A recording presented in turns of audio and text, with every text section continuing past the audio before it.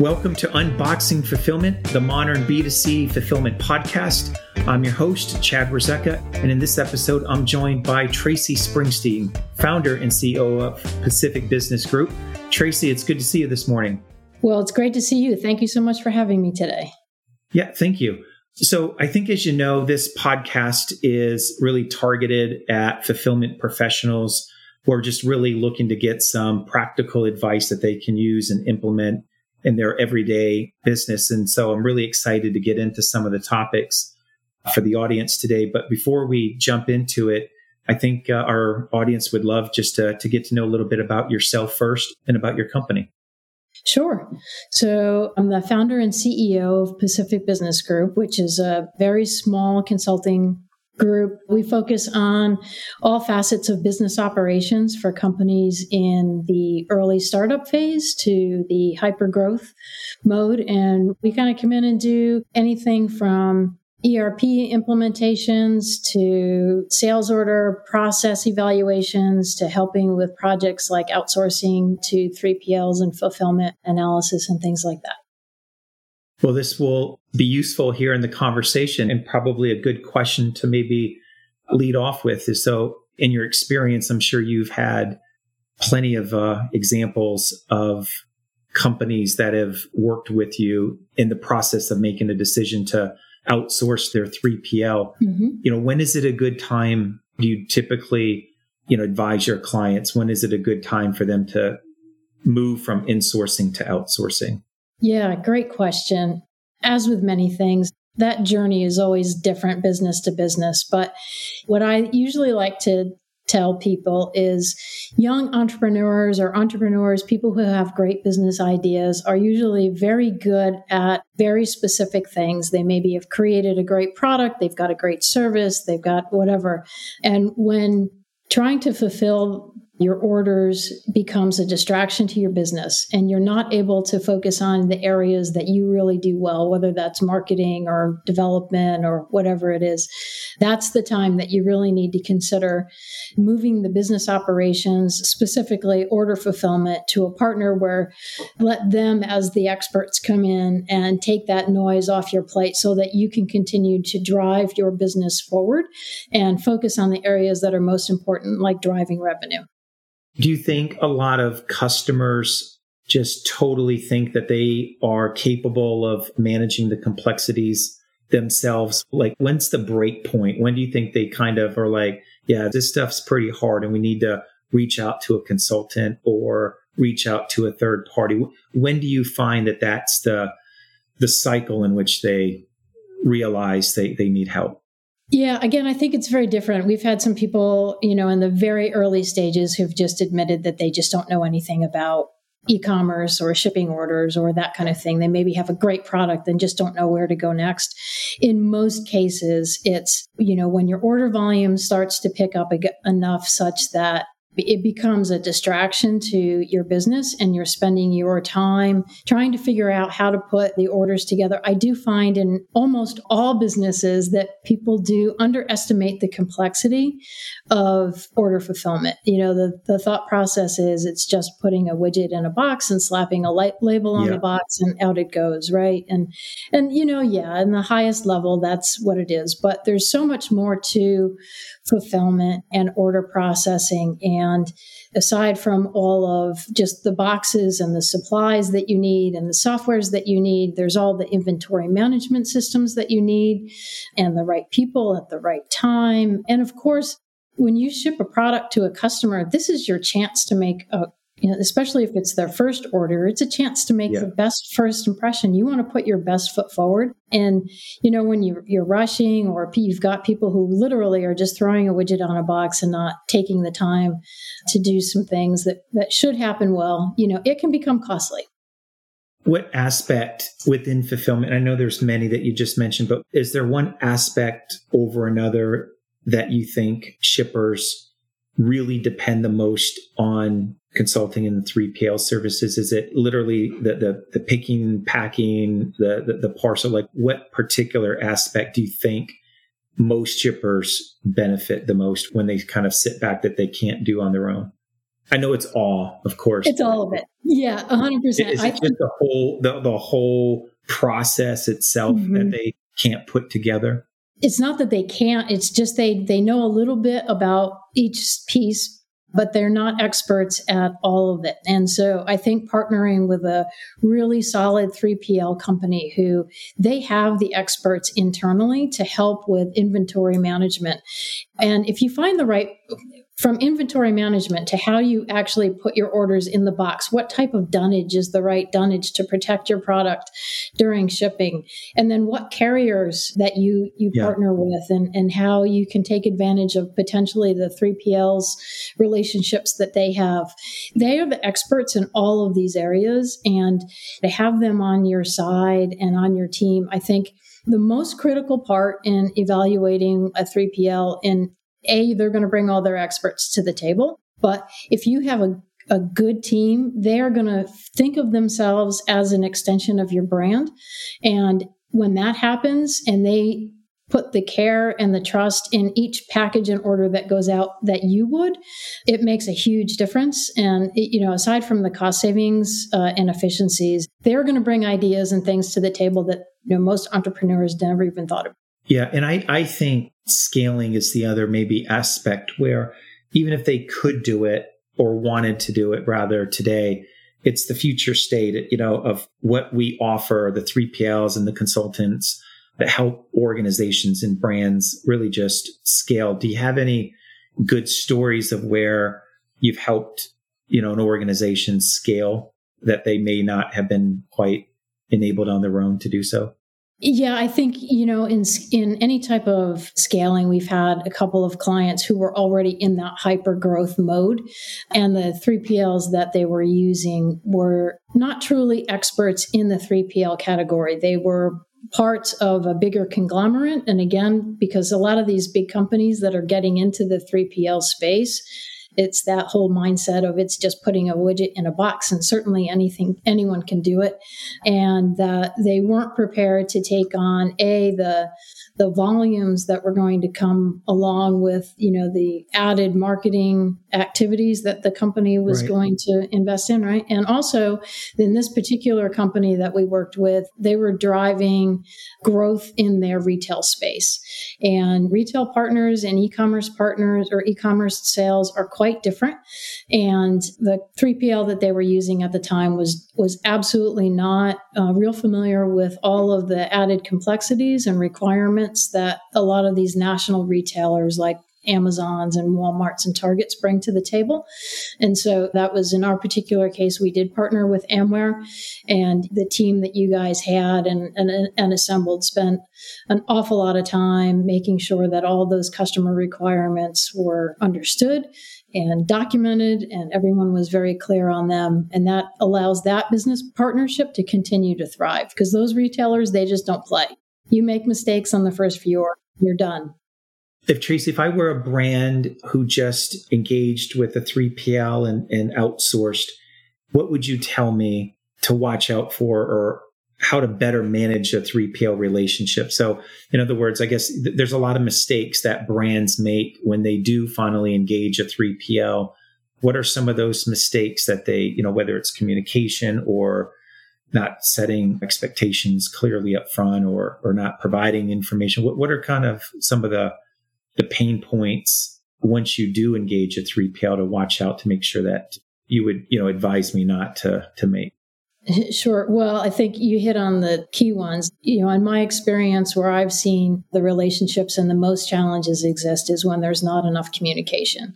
So I think you need to be proactively communicating with your 3PL at a minimum on a weekly basis. If you're just transitioning, my experience, our best rollouts and our best transitions have, we had daily meetings with the teams to make sure that everything was going well. And sometimes those meetings were 2 minutes, just checking in, everything's good, you get on about your day. And some of those meetings obviously took up the full 30 minutes or whatever was needed. But on an ongoing basis, I always recommend and implement at least a weekly check-in with the teams. It's a great opportunity to not only just make sure that everything's going as hopefully everything's going well and the conversation goes quickly and easily. But, there's things that you forget when you're a small company. And again, you're wearing hats, you're running 1,000,000 miles an hour. There might be a huge promotion that the marketing team is planning and you forgot to tell your 3PL. And it's an opportunity to make sure that you share that information, because not only is your order volume likely going to increase or hopefully increase, but if it's a specific product, your 3PL might be able to take some of those SKUs down from, the pallets and put them in the quick pick bins and ensure that your orders get out a little bit faster and that kind of thing. So that back and forth and that proactive sharing of information is critical. And let's not forget, it's always an opportunity to say thank you, because the folks at the 3PL, you want them to feel like they are an extension of your brand. You want them to feel like they're part of your team and they're working hard for you. And any opportunity to show gratitude really goes a long way. I know you're a big promoter of just internal alignment, and I'm curious to get your thoughts. Why are departments just not aligned? Like, what causes that, and where do you see an opportunity to get better aligned? Because even the best relationships that get formed, in 3PL engagements that you just talked to, sometimes just one department may be very, very aligned, but the other isn't. And so there's still a breakdown. What causes the misalignment, and why is it so important, do you think? Not just for the one business unit, but all of them to be totally connected. Yeah. If I could solve that, Chad, yeah, we wouldn't have a podcast. We'd be sitting on a beach somewhere. We would have a podcast to do. Yeah. Is with a lot of companies, especially startups that are in hyper-growth mode and that kind of thing. People are just moving quickly. And to be a successful startup, you're moving in a lot of different directions sometimes and under-resourced, because finding good people is hard. And when you're in hyper-growth mode, it's hard to bring in enough people sometimes to satisfy that. But even when you have a lot of people, it's just difficult sometimes for like the marketing team to remember that they've got, either a promotion planned or they've, we had an instance, we had a client where we had a fantastic marketing department. They were so creative and they were constantly doing just amazing things. But pallets and pallets of brochures and inserts would show up at the 3PL and nobody had any idea what they were. And at the time it was a different 3PL. And so the 3PL didn't know what to do with them. They didn't notify us that they came in, so they would just store them. And ultimately, because there was no communication about what to do with them, pallets and pallets and pallets of inserts and brochures that the marketing team thought were getting added to orders ultimately just got scrapped because, nobody communicated internally. It's always sales and marketing that causes just joined.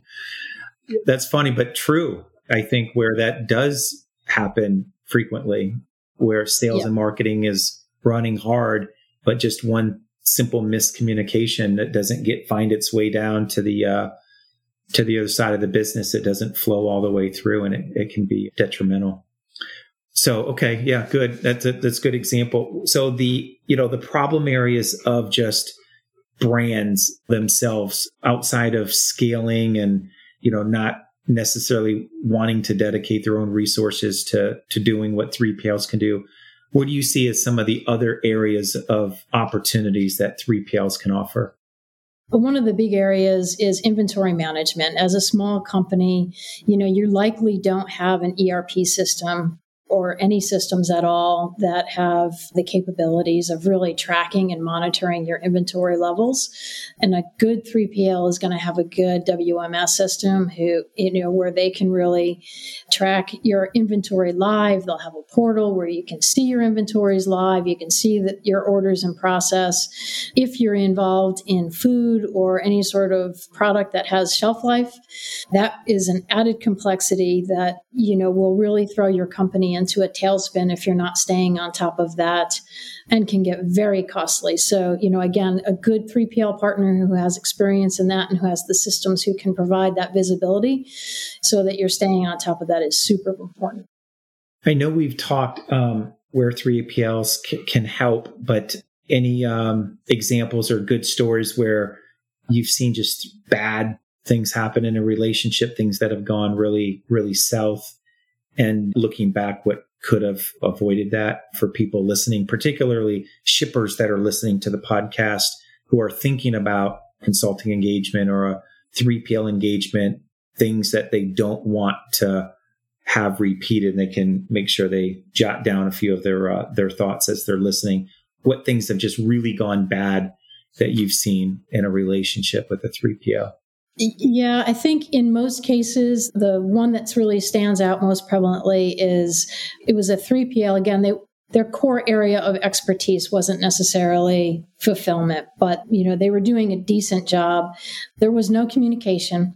So the client and their ops team had no direct communication on a weekly cadence.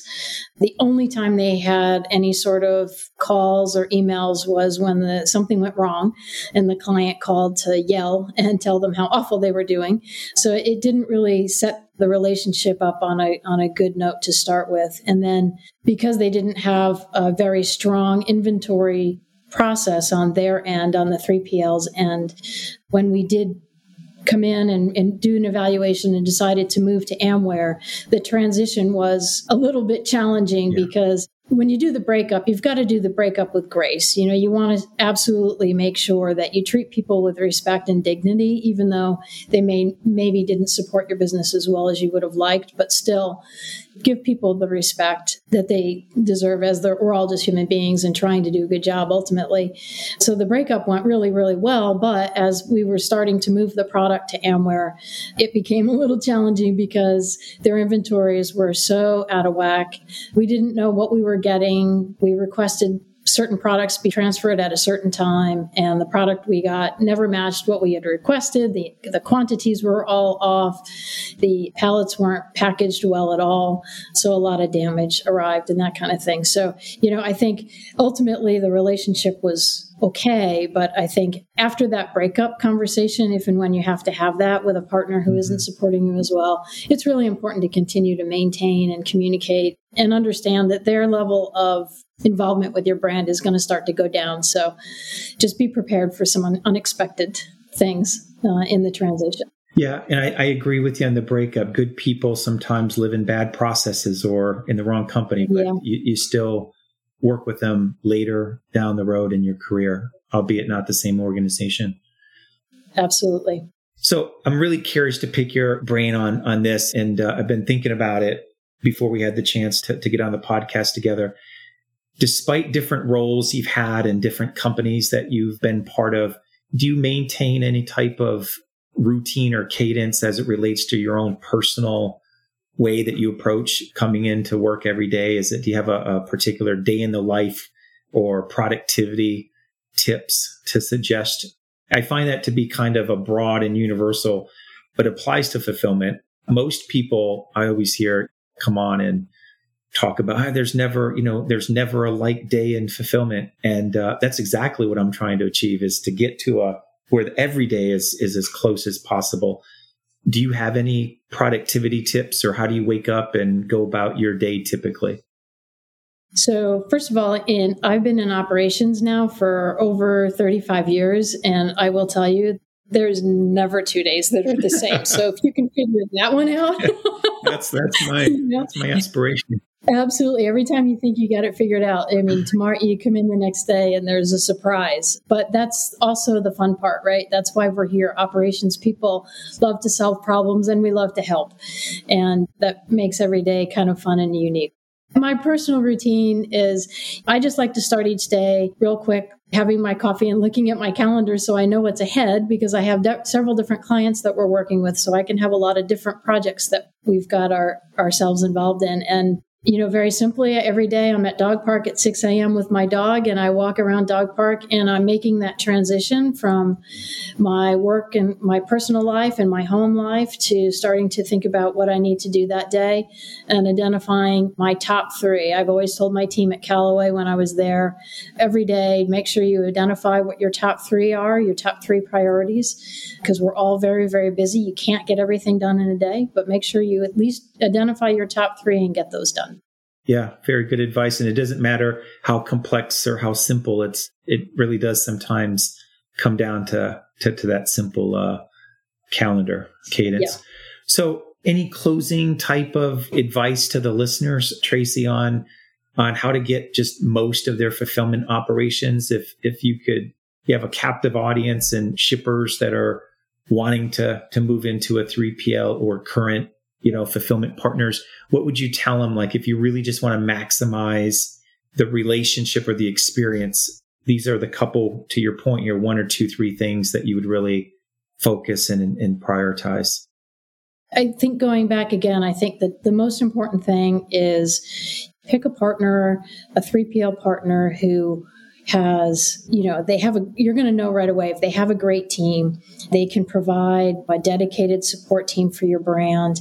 But if they come to the table and they are, even in the negotiations, they're beginning to act as if they are just an extension of your brand. They're part of your team. They see your brand as part of their team and their brand as well. That is extremely critical. And then again, those ongoing communications, even if it's about silly things that you don't think are going to be important, I think that it's absolutely critical. And, again, the team with Amware has been, in my opinion, one of the best groups to work with. That all of the brands that we've engaged with you on, all of the team, they have blown me away at how they have come to the table and brought ideas to help us be better. So you can tell they're really thinking of themselves as part of the brand. And those weekly check-in calls are so important, even if it's, again, there's not a lot going on. It's just an opportunity to thank them and show gratitude. This episode is sponsored by Amware Fulfillment. Amware is a third-party fulfillment company that provides pick, pack, and ship services to established direct-to-consumer brands. With fulfillment centers in every region of the U.S., Amware supports 1 to 2 day ground delivery to 95% of the country. In short, Amware takes care of everything after the click. Learn more at amwarefulfillment.com.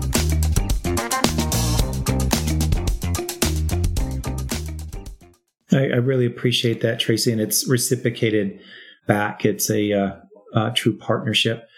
And I sincerely appreciate the time today and you carving out, extending some of that insight and wisdom to the listeners. Tracey, if somebody wants to get in touch with you or just know a little bit more about Pacific Business Group, where can they reach out? Is there a website or any contact information that's available? Sure. Our website is pacificbizgroup, bizgroup.com. And you can also look up my LinkedIn profile under Tracey Springstead and LinkedIn. Excellent. And we'll get this information listed, of course, for the listeners. Well, thanks again, Tracey. I appreciate it. And this concludes our episode of Unboxing Fulfillment, the Modern B2C podcast. Stay safe, everyone.